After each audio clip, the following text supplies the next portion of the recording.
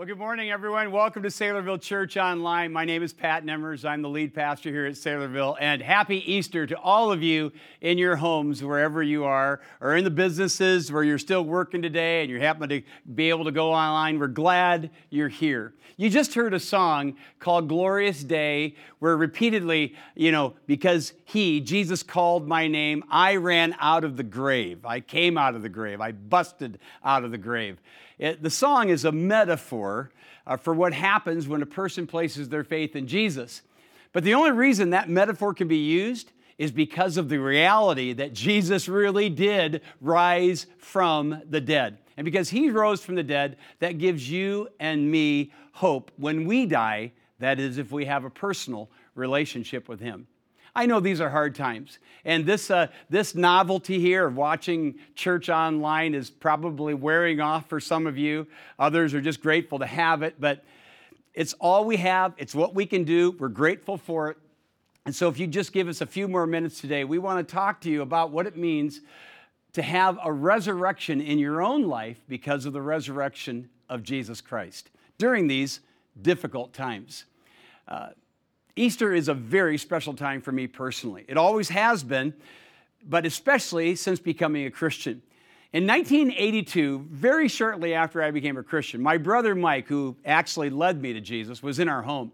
We had a crucifix on the wall that was given to us when we were married. It was a beautiful, ornate metal crucifix. A crucifix is a cross with Jesus having died on the cross. And my brother looked at me and said, "Why do you still have that up there?" And I said, "Well, it's Jesus. I mean, he died for us." And my brother goes, "Well, he's not dead anymore." I said, "Well, what am I supposed to do?" He goes, "Well, take him off." He took him off. He took the crucifix off the wall, and he pulled Jesus off of the metal cross. I mean, I was traumatized momentarily, I have to tell you. But then when I looked at the steel cross, the holes were still where the hands would have been, holes where the feet would have been affixed to that cross. And I looked at him and I thought, perfect. It's a perpetual reminder that Jesus, as I hung it back on the wall, is no longer on that cross. He is not dead. He is alive. He is risen. And yet the holes would be a perpetual reminder that he did die for us. How important is the resurrection?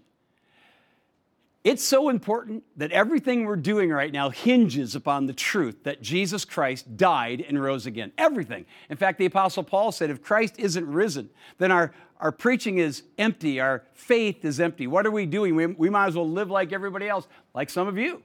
Eat, drink, and be merry, for tomorrow we die, It's really important. It's that important. Do you realize how important it is? If you have celebrated the Lord's table before, or maybe you were with us on Good Friday, you know that there are two elements to the Lord's table. There is the bread and there is the juice. They're not redundant. They don't mean the same thing. Both are important. The bread represents the perfect life of Jesus. Never sinned, ever. The juice represents his blood, his sacrifice for our sins. The perfect life, together with his sacrificial death, combined together to bring us salvation. It's the same thing for the death and the resurrection of Jesus. If you think about it, if Jesus died but didn't rise, he would just be a martyr. And we've had thousands of those. We don't need any more martyrs. Martyrs can't take our sins away.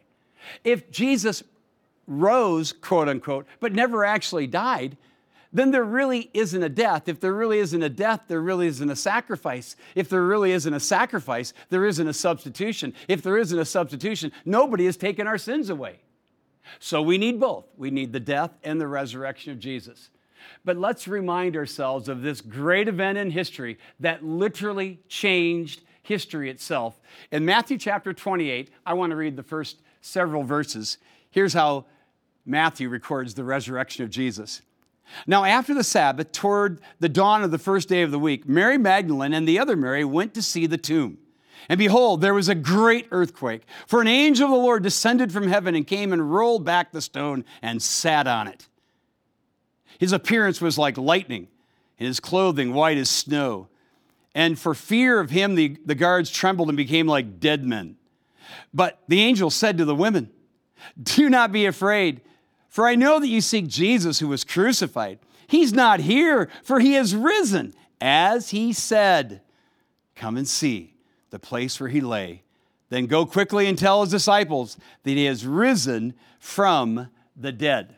So there you have it, the historical account of Jesus Christ rising from the dead. Do you know the Bible actually records no less than 13 times that Jesus, after he rose from the dead, appeared, like here.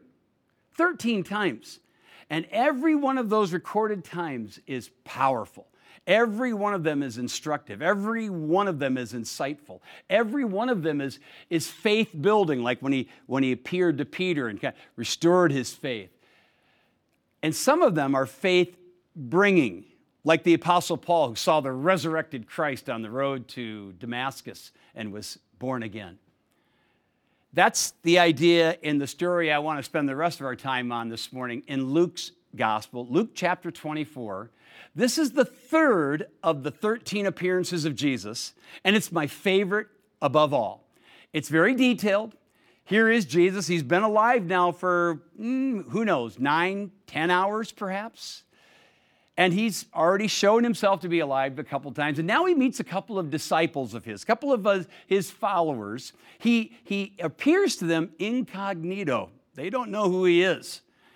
It's a fascinating story, and it's a faith-bringing story. It takes people like these disciples who had facts. It takes people like some of you. You have a lot of facts. You know about Jesus. You know that he claimed to be God. You know that he became a person. You know that he lived a perfect life. You know that he died on the cross. You know that today we claim he rose again. The Bible claims he rose again. You know all that. You know the story, but you don't know the storyteller. You don't know Jesus. That would be these two men that Jesus met. But let's refamiliarize ourselves with this story, shall we? Luke chapter 24, verse 13, here's how it goes. That very day, two of them, that is disciples, were going to a village named Emmaus, about 7 miles from Jerusalem, and they were talking with each other about these things that had happened. While they were talking and discussing together, Jesus himself drew near and went with them, but their eyes were kept from recognizing them. Remember that. Their eyes were kept from recognizing him. We don't know how he pulled it off, but they didn't realize, they couldn't tell who Jesus was. And he said to them, "What is this conversation you are holding with each other as you walk?" He's playing ignorant here. And they stood still, looking sad. Then one of them, named Cleopas, answered him, "Are you the only visitor in Jerusalem who does not know the things that have happened there in these days?" And he said to them, "What things?"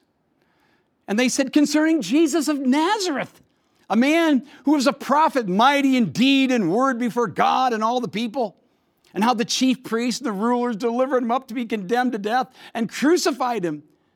But we had hoped that he was the one who would redeem Israel." Notice, we had hoped, past tense.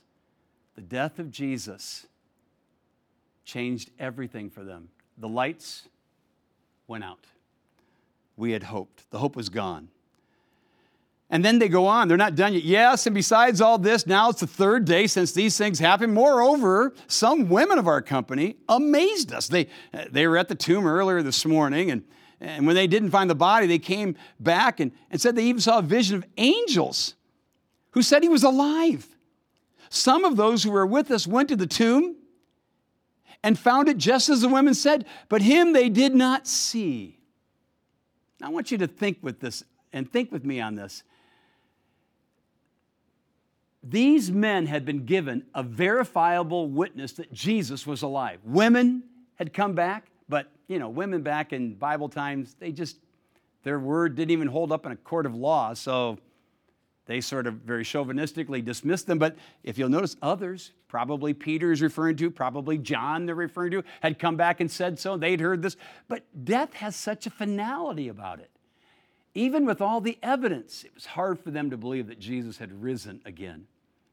I remember We had a photographer in the church that I formerly pastored many years ago when my first wife died. He showed up at the funeral and just snapped dozens and dozens and dozens of pictures. And about a week later, he gave all those pictures to me. And he withheld one picture. He said, I want to give this one to you. It's my favorite. I couldn't imagine what he was going to give me. And he gave me a picture of the grave with dirt on top of it. And he goes, it kind of brings a closure to it, don't you think? I didn't embarrass him and I didn't push back, but in my heart I thought, this doesn't bring closure. The resurrection of Jesus is what brings closure, and her resurrection, which is to come because of her hope, because of her faith that she had put in Jesus. Now, I want you to notice Jesus, who's been incognito, he's just listening, acting like he's ignorant to the whole thing. He's done being ignorant. He's had enough. And look at verse 25. Here's what it says. Jesus said to them, "O foolish ones, and slow of heart to believe all that the prophets have spoken. Was it not necessary that the Christ should suffer these things and then enter into his glory? And beginning at Moses and all the prophets," that's another way of saying he went through the entire Old Testament, "he interpreted to them in all the scriptures the things concerning himself." Just drink that in for just a moment. And I want you to note what Jesus did not say. Jesus didn't say to these individuals, well, actually he did rise from the dead. He didn't say to them, the angels those women saw, they were real. And oh, by the way, voila, I'm he. I'm Jesus. He could have done that, but he didn't. I want you to note carefully what he did, because these were disciples. These were men who knew their Bibles. These were men who had read and studied the Old Testament. So what he does instead is he points them to their short-sightedness. He points them to their slowness. He points them to their unbelief, slow of heart to believe all that the prophets have spoken. He points them, basically, to the bigger picture. That's what he did. Think about this for a moment. Jesus took these two disciples on a walk through the entire Old Testament. Wouldn't you have liked to have been there? Jesus is called in John's Gospel the Word of God. He's the Word in flesh. And now he's taking the Word of God inscripted, and so the Word is teaching the Word. Oh, talk about perfect interpretation. We're not told what he did. We're not told where he went. We're told he went through the whole Scriptures. Now, he couldn't have covered the entire Old Testament, but maybe he did an overview. I am certain he had to spend quite a bit of time in the very first book of Moses, Genesis. I wonder if he would have gone to Genesis 1 and verse 3, where God said, "Let there be light," and there was light. And maybe Jesus drew the correlation to what the Apostle Paul would later say in 2 Corinthians chapter 4, where God, who said, "Let there be light," has shown light in the hearts of those who believe. I wonder if he had gone to Genesis chapter 3, where Adam and Eve failed, sinned, clothed themselves with the foliage of the garden, only to be told by God they needed a better covering. They needed an animal covering. And so the skin of an animal they were clothed with. This would have been the very first death to ever occur on the earth. Right in front of Adam and Eve, something innocent dying for the guilty. I wonder if Jesus would have brought that correlation that he was the one whose righteousness that they needed. I wonder if he'd have stayed there and said that he was the one in Genesis 3:15 who would stomp the head of the serpent, which is what he did when he died. I wonder if he had gone to Genesis 6 through 9 and talked about the flood, the ark that Noah built, and the one door, not 5 doors, not 2 doors, one door to the ark. Jesus said, "I am the door. He who enters through me will be saved," in John chapter 10. I wonder if he made that correlation. Or maybe the ark itself, as Peter tells us, he is a picture. He is a type of the ark. That was the place of safety when destruction was taking place all around the earth. I wonder if he went to Genesis 15, where Abraham, You know, the father of our faith, the father of the Jewish nation. Abraham is ready to, he's taken all these animals, he's cut them in half. There's this river of blood, there's a pathway. That's what they did when they cut covenants with one another back in those days. Here is Abraham waiting for God to come down, hold his hand, and walk between those pieces as if to say, we're in this together, God. Only to be put into a trance and to see God walking alone through those pieces, through those sacrifices, as if to say to Abraham, you get to partake in this, but you're not going to be the one who makes it happen. I alone can save you, and God alone can save us. I know for sure he went to Genesis 22. I know he did, because that's where Abraham's long-awaited son, he's a century old, he gets a son, he's now in his teenage years. And God says to Abraham, Abraham, take your son, your only son, Isaac, whom you love, and offer him up as a burnt sacrifice on Mount Moriah. That's the very first time the word love ever occurs in the Bible. And here it is directly connecting to an only son, whom Jesus was. And there in that famous story, Isaac willingly lays down, this strapping teenager willingly lays down for his father to hold a knife over him, to sacrifice him. God stops the thing from happening. There's a ram caught in the bush. And I wonder if Jesus took these two men on that road that day and said, I'm Isaac. I'm the greater Isaac. I'm the one who willingly laid down. I'm the only son. And the ram, I'm the substitute.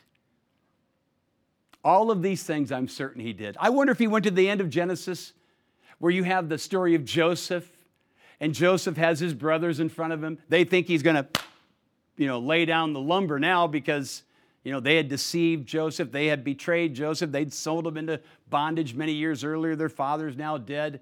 But Joseph reminds them, look, what you intended for evil, God meant for good. I wonder if Jesus told those two disciples, I know that the Romans and the Jews meant evil to me, but this was all according to God's plan. Jesus would have said, I am the greater Joseph. He surely would have gone to Exodus chapter 12, where we've been studying in our study of the Passover and the lamb and the examination of the lamb and the perfection of the lamb, the killing of the lamb, the application of the blood of the lamb to those homes so that God would pass over. And Jesus would say in John chapter 5 and verse 24, he who hears my word and believes on him who sent me has everlasting life and will not come into judgment, but has passed over, has crossed over from death to life.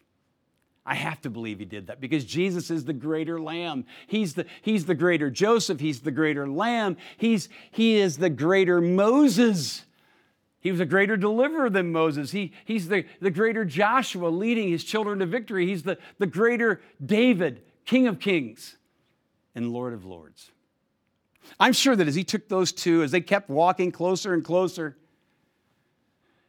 to where they lived, he took them to Exodus 16, where you have the bread, the manna coming down from heaven, the daily manna that kept them alive in the wilderness those 40 years, and said to them, look, I am, like he said in John 6, I'm the bread of life. I'm your sustenance. I'm not something you partake of only for a day. I'm one you partake of and you get life, eternal life from.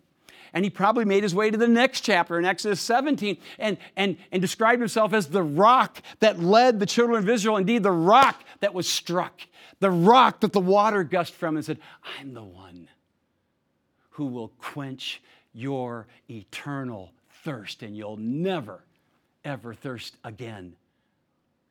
I wonder if Jesus would have taken them to Numbers 21, that strange story, like he did to Nicodemus. I wonder if he had said, do you remember when the serpents, those fiery serpents, were biting the Jewish people who were rebelling against God? And they were dying, they were dropping like flies.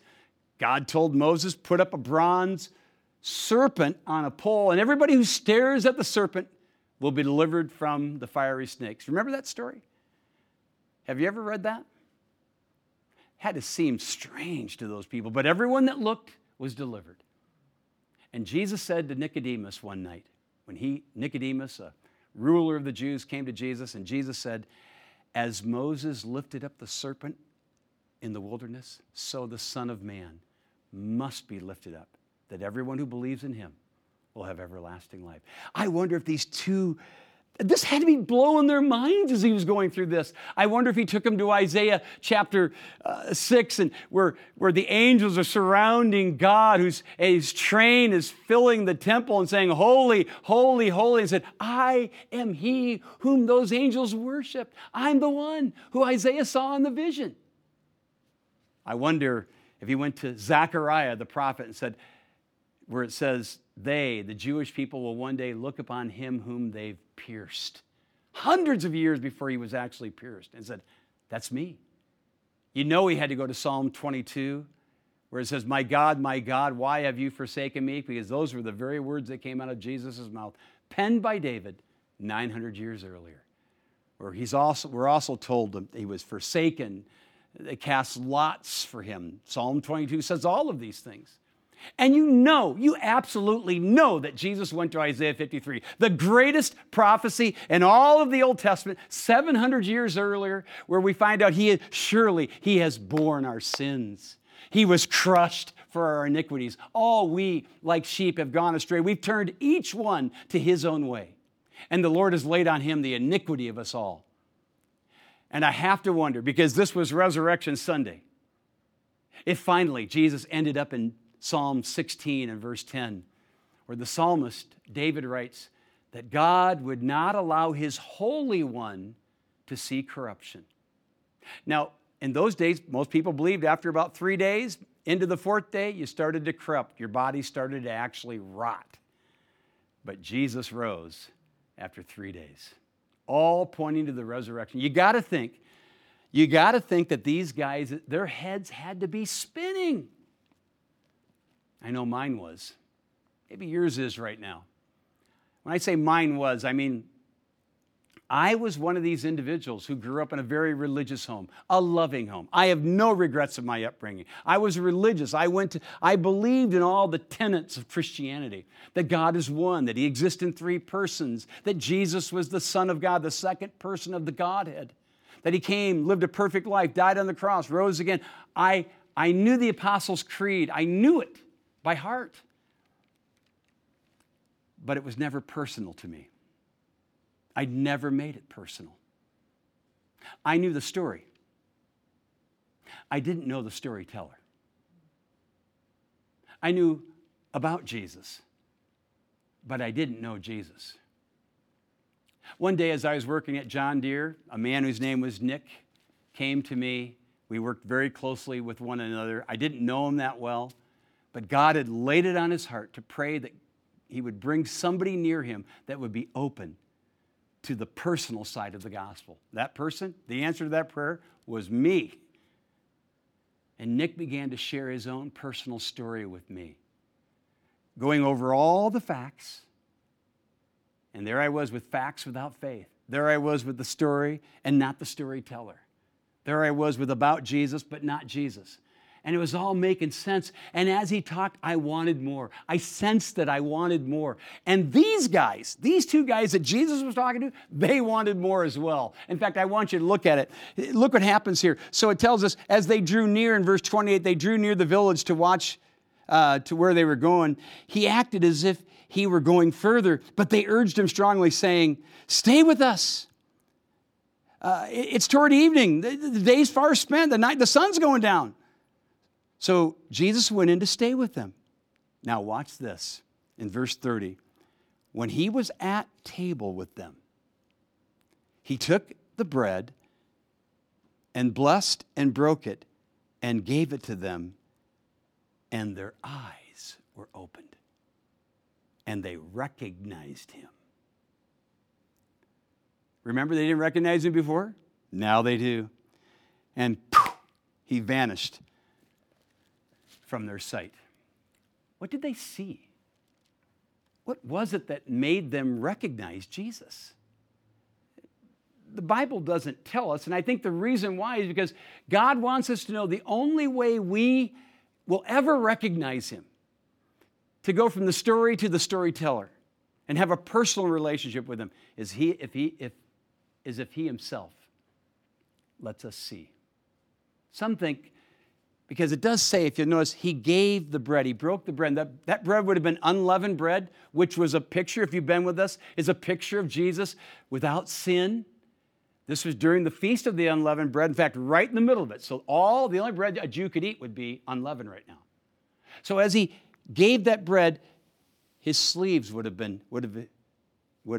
gone up his, not like a suit like I'm wearing, but he would have had a garment that just as you extend, your arms and your wrists are exposed.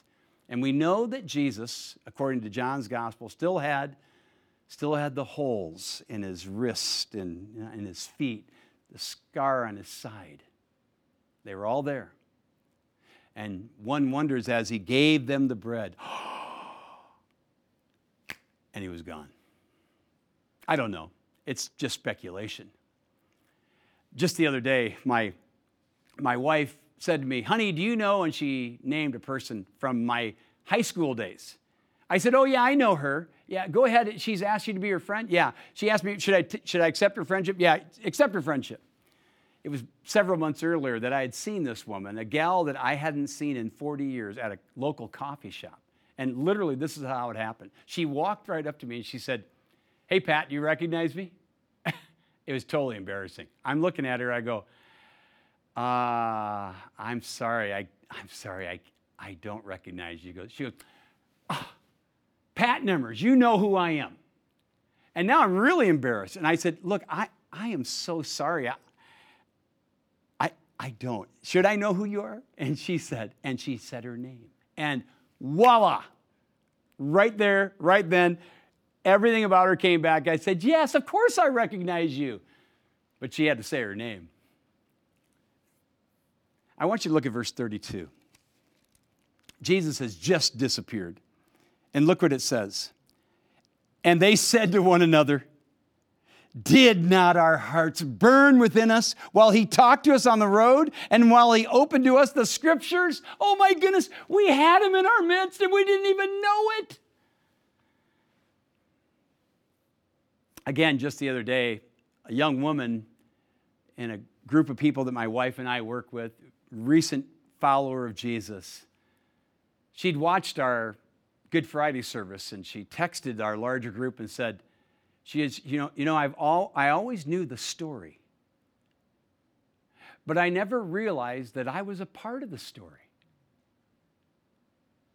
I love that. Would you like to be part of the story?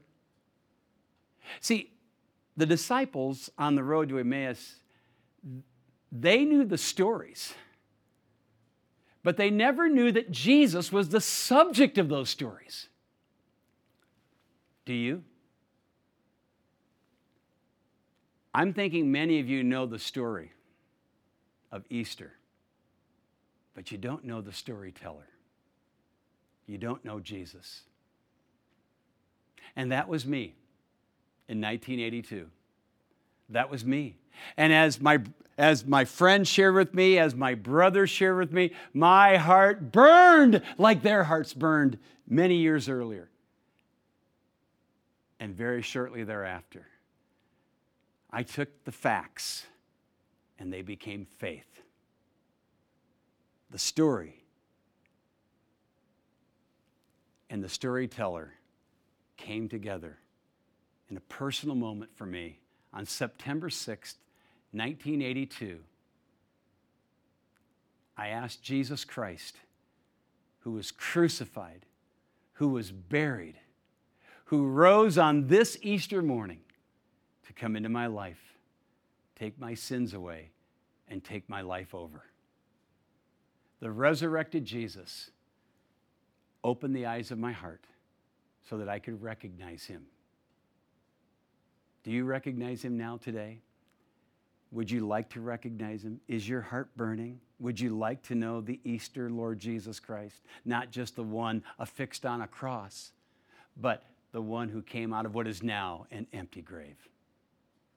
If it is your desire, dear friend, as you sit in your home and your heart is on fire and you're saying right now, yeah, I want that. Would you recognize your sin? Would you believe that Jesus died for you? And would you ask him to come into your life? Would you pray with me right now to that end? God our Father, what a story. What a story. And what a story within the story with these two disciples on the road to Emmaus. How you were hidden from them, Lord Jesus, until you revealed yourself to them. When you broke the bread, when you gave it to them, their hearts were on fire and they believed. They went and told all their friends, as one who truly comes to know Jesus can't help but do. Lord, as we pray right now, there are people in the listening audience whose hearts are on fire, who want to know this. There might be a child. You might be 10 years old right now, and you're thinking, I want Jesus. I want to believe in him today. And you might be 50 years old, or 60, or 70, and your life is ebbing away. You know the story, but you don't know the storyteller, but today your heart's on fire. You know you're a sinner. You know Jesus died and rose again. You want him. If that's you in prayer from your heart, would you just pray, Lord, I confess right now my sin that you bore in your own body on the cross for me. And I believe in you. I believe you died for me personally, and I believe you rose again for me personally, and I now receive you personally. I ask you to come into my life, take my sins away, and be my Savior and my Lord, so that I too, having partaken of the bread of life by faith, I too will never hunger again. God, I pray these things in Jesus' name. Amen. If you prayed from your heart that for the very first time, would you please let us know? We'll show you how you can do that in a few moments. We're so grateful to be able to share the Easter story with you and a sequel to it, where hearts became on fire. I hope yours does as well.